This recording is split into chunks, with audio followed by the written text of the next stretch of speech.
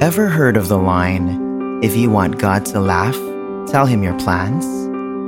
Today, in the first reading, we see King David settled securely in the magnificence of his royal palace. Suddenly, he had an attack of conscience, saying, "Here I am living in a house of cedar, while the ark of God remains in a tent." So, he went to Nathan the prophet and consulted him about his plan to build for God a more worthy dwelling place. But the Lord spoke to Nathan that night and asked him to say, "Go, tell my servant David, should you build me a house to dwell in?"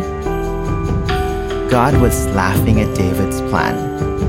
It was like God telling David, "Hello, it was I who made you great.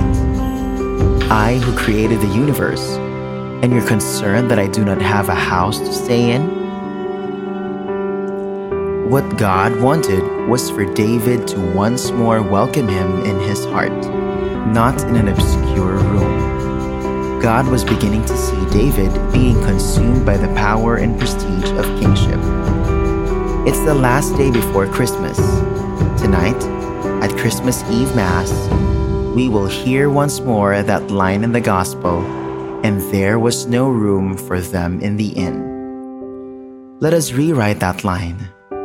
Let us clean up, clear up, and spruce up the inn of our hearts, that Jesus may find in it a warm and welcome lodging. Have a blessed Christmas in your heart. Reflection question: have you done your personal general cleaning yet? I'm praying for you.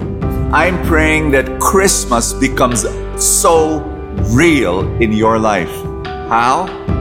Baby Jesus was placed in a manger. That was a food box. So from day one, God already said, "Are you spiritually hungry? Do you need food and blessing in your life? Go to Jesus."